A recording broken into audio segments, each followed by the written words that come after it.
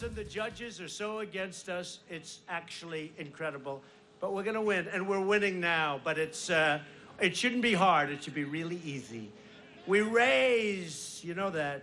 You know the word raise taxes? Does anybody like it? They want to raise your taxes. They go out and say, we as Democrats want to raise your taxes. They want to shut down your American energy. They think these are good things. They want to destroy your Second Amendment. No more Second Amendment. President Trump live in PA tonight, another Make America Great Again rally. We'll take you back out there throughout the show, but President Trump clearly ramping up for the 2020 campaign. Good evening and welcome to Point of View. I'm Chris Berg. Thank you so much for joining us.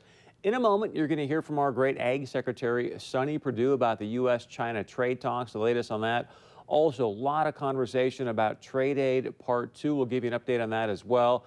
But first, I just want to touch on President Trump being in PA tonight.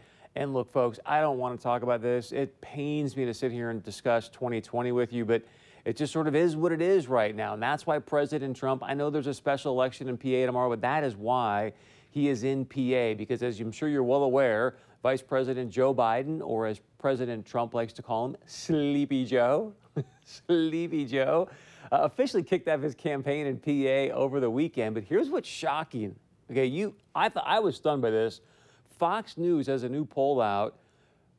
Joe Biden, Sleepy Joe, beating Donald Trump right now by 11 points in a Fox News poll. I know it's early. I get all that, but wow, right? Then today, Politico had a story talking about President Trump trying to reverse things in the Rust Belt, or that Wisconsin, Michigan, PA line, if you will. And the big reason they're having this conversation is because in Wisconsin and Michigan, 2 governor seats flipped from Republican to Democrat. That's important when you look at, having your game, if you will, your ground game in different Rust Belt states. So I guess the question for you tonight, do you feel like President Trump is in any trouble in the Rust Belt or not with the tariffs and things happening? Again, I know it's early. I don't even like talking about this stuff, but since President Trump is in PA, I thought we would bring it up. All right, let's talk about what's happening at your dinner table right now, because many farmers are wondering and worrying about, hey, what exactly is the second round of trade aid going to look like? What's it going to mean for me at home? When's this all going to be announced? Because guys are still trying to think about, hey, what exactly should I be planting? So our D.C. Bureau was able to sit down with our great Ag Secretary, Sonny Perdue, recently talk about the U.S.-China trade talks, the second round of trade aid, and much, much more. Well, sure, all of us were very disappointed, obviously, with China backtracking on the progress that we had made in the talks. We were looking forward to better days ahead regarding ag exports and actually in multiples. And it was a sad day when China decided that they wanted to relitigate the issues that we felt had already been decided, and it's very unfortunate. The president was disappointed as well, but he's not letting them get by with it. In fact, he's, again, this proposal of a concept of a trade mitigation program, he understands that farmers are disappointed. He's disappointed. Well, he'd rather have trade rather than aid too, but in a fair and free way, not like China has been treating the United States for a number of years. The business has been good, but the fact is, across the board, China has not lived up to their obligations in the WTO. Everyone knows that. And we finally have a president that's calling their hand on it. It's like a farmer selling grain to the local elevator, and then after years of faithful service, they realize the elevator's been stealing through a scale manipulation. They are putting their thumb on the scale, and they haven't been getting what they've been selling. And you continue doing business with them, or you go and say something's got to change. President Trump has told China definitively something has to change. You got to live up to your obligations, you got to stop stealing our stuff, and you got to treat our farmers fairly. Be a package moving forward, like you said, the aid anywhere from $15 to $20 billion. Do you know when that may be rolled out? Well, we're working on it right now. We can't give you a definitive time, but President Trump directed me last week. I've been in Japan and Korea trying to sell other ag products, but he called me over there and said, Sonny, we're going to take care of our farmers. You put together a package. We're going to be bringing in these billions of dollars in tariffs, and I want a portion of that to go to the farmers who are going to suffer the most from this.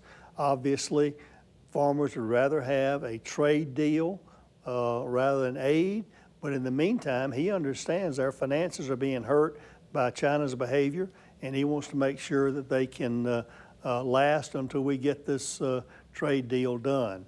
So we're working on those proposals now. I'll present that to him in a few days, and we'll have an announcement very soon. This is Market Facilitation Program number 2. We learned a lot last year, and running that one last year, it'll build a lot on that, although we'll look at some of the rough edges that we had last year and some of the stakeholder comments and try to take those into consideration and have a better, well-rounded program this year for our farmers. Is there any information to help guide them of other crops that they could maybe switch to more Well, easily? as we've said all along, we want farmers to plant for the market. Frankly, we don't want this program to be disruptive of intended planting intentions.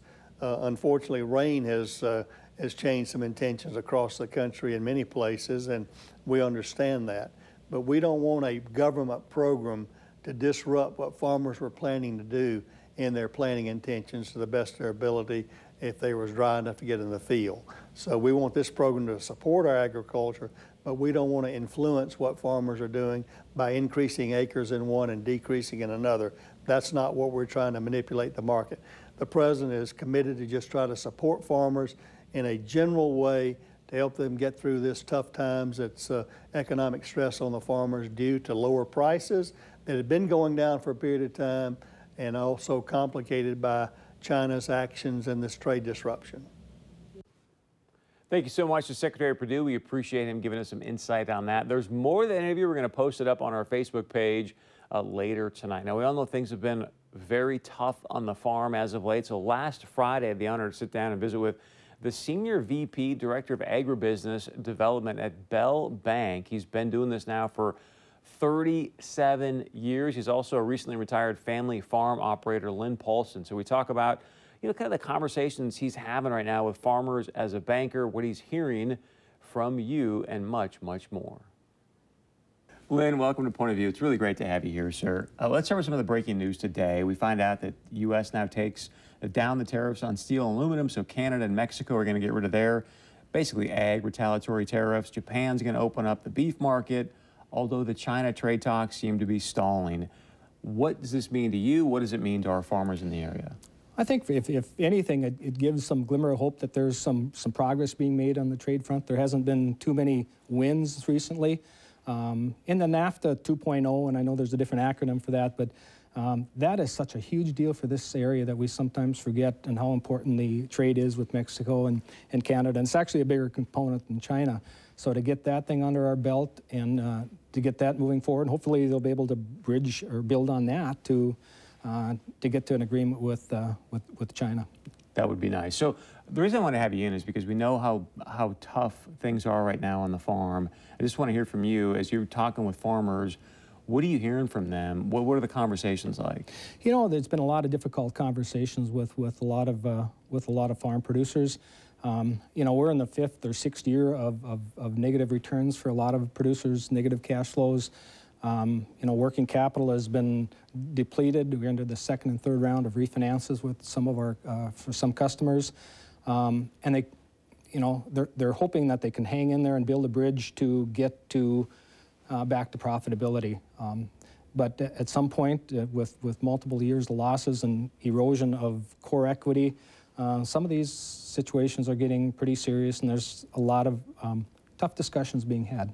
And we'll talk about the trade aid stuff in a moment, but I think one of the other conversations that many people, because the way things, in my opinion, get framed via the news and the way President Trump sometimes frames it, it sounds like, it's government to government that are making these trade deals, but it's really private companies that are making these trade deals. So as we see, if we end up stalling with China, does China then go to Brazil for beans, for example, and do we lose that market indefinitely? Or I guess my question is, how do we get some of these market back to help the prices for farmers? That's a great question. I think for a long time, American farm producers thought that they were the sole storehouse for commodities in the rest of the world. Certainly that's not true anymore. As you mentioned, you got South America that has become a huge competitor, and their technology and their ability to to grow good crops. And once they get the infrastructure thing worked out where they can get their crops to port at a cheap, they can grow their crops much cheaper than ours. You've got the former Soviet Union and the Ukraine, and so we are finding out that other countries, importing countries, have many more options just than with the U.S. So, we've got to work to get those exports back. We've got to work to be a reliable supplier.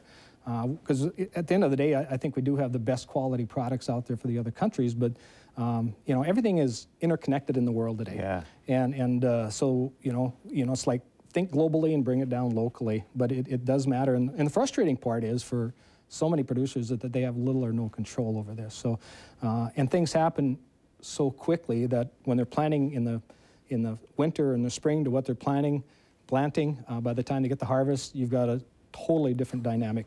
It is incredible. So we mentioned that they've got these new potential deals now with, as you call it, NAFTA 2.0, but have you had any farmers you sat down with because prices have been so low for so long and had to look them in the eye and go, hey, maybe it's time to think about something else?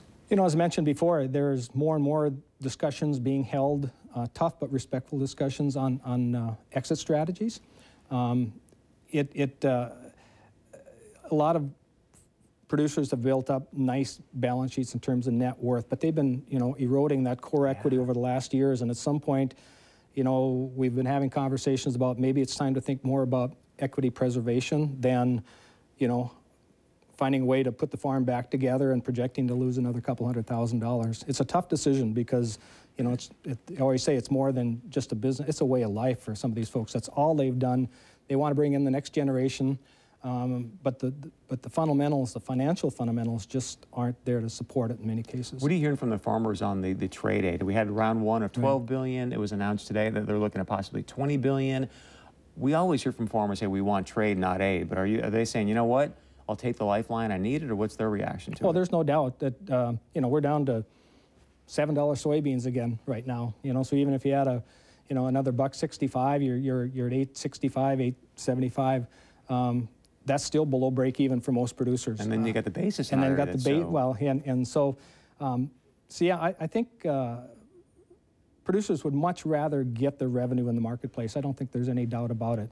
But trade, these tariffs and trades, agriculture is always the tip of the spear. They are the ones that are essentially paying the bulk of the price. That's, it even happened back in the 1980s with Jimmy Carter on the Russian grain embargo. A lot of people forget about that, but it's been used as a tool against us for a long, long time. This probably won't be the last, unfortunately, but it's a big deal. Well, the big challenge I see right now is that some of these farmers, I'm assuming, are coming to you going, hey, what should I plant? Let's look at my spreadsheets and whatnot. And yet, with the uncertainty of the second round of trade aid, because as you just mentioned, there was $1.65 for soybeans, but it was a penny for corn. Sure. So if I know that, hey, I got to make a profit, I'm going to talk to you about planting some soybeans if this is going to be the same program, but we don't know that right now. Exactly. So how do you guide a farmer and go, look, I got no idea what Sonny Perdue is going to do, but here's my suggestion on what to plant? Well, most farm operating loans are already in place, obviously, so we've gone through the projections, but interestingly enough, in many cases in soybeans, maybe, the projected prices we used were $8.80 or $8.70 for soybeans, and all of a sudden you're down to $7, and on 50 bushel soybeans at 75. I mean, and there wasn't much, if any, margin to begin with. So that's a big deal. So if there is trade aid out there again, and you can, prop up and get back at least to close to break even, I mean, I think producers would take that every day. But again, they would much rather that go through the normal channels in the market. And the other problem, if you are going to look at, hey, look, I've got to make a profit this year, so now I'm planting to a program rather than the market.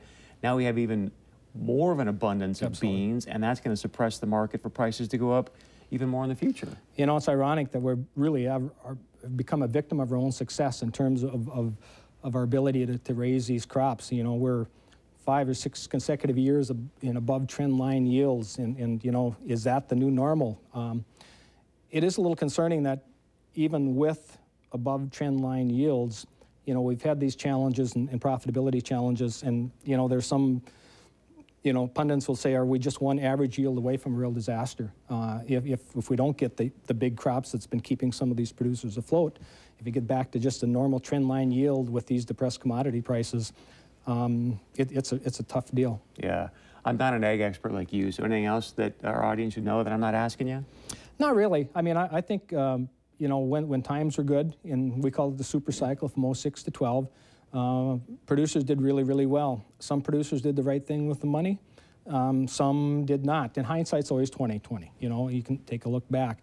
But there are a lot of producers out there that are doing well. They've managed their operations well. They've been conservative. They're sitting on some dry powder. They kind of fly under the radar a little bit, but they're doing okay. And quite frankly, adversity for some will be opportunity for others. And so the land is always going to be farmed. There's always going to be people producing it. But you are going to see, in the 1980s, the low producers were taken out of the market. In today's environment, it's going to probably be the poor managers and the poor marketers that are going to feel the pain. Yeah. And I don't want to put any politics in this conversation because of your position, but I think what's been amazing to watch is just how the farmers continue to back President Trump as well. So thanks for the insight. I really, really appreciate it. You bet. Thanks for having me. Thanks again to Mr. Paulson for the insight there. Stay with us because coming up last Friday, we had a great conversation about some of the boundary changes taking place in Fargo. Some of you sent in some interesting feedback on that we're going to provide some more context for. So please share your point of view with us. What you've heard so far in tonight's show, we're going to take you back out quickly just for a moment to PA, to the live Make America Great Again rally with President Donald Trump.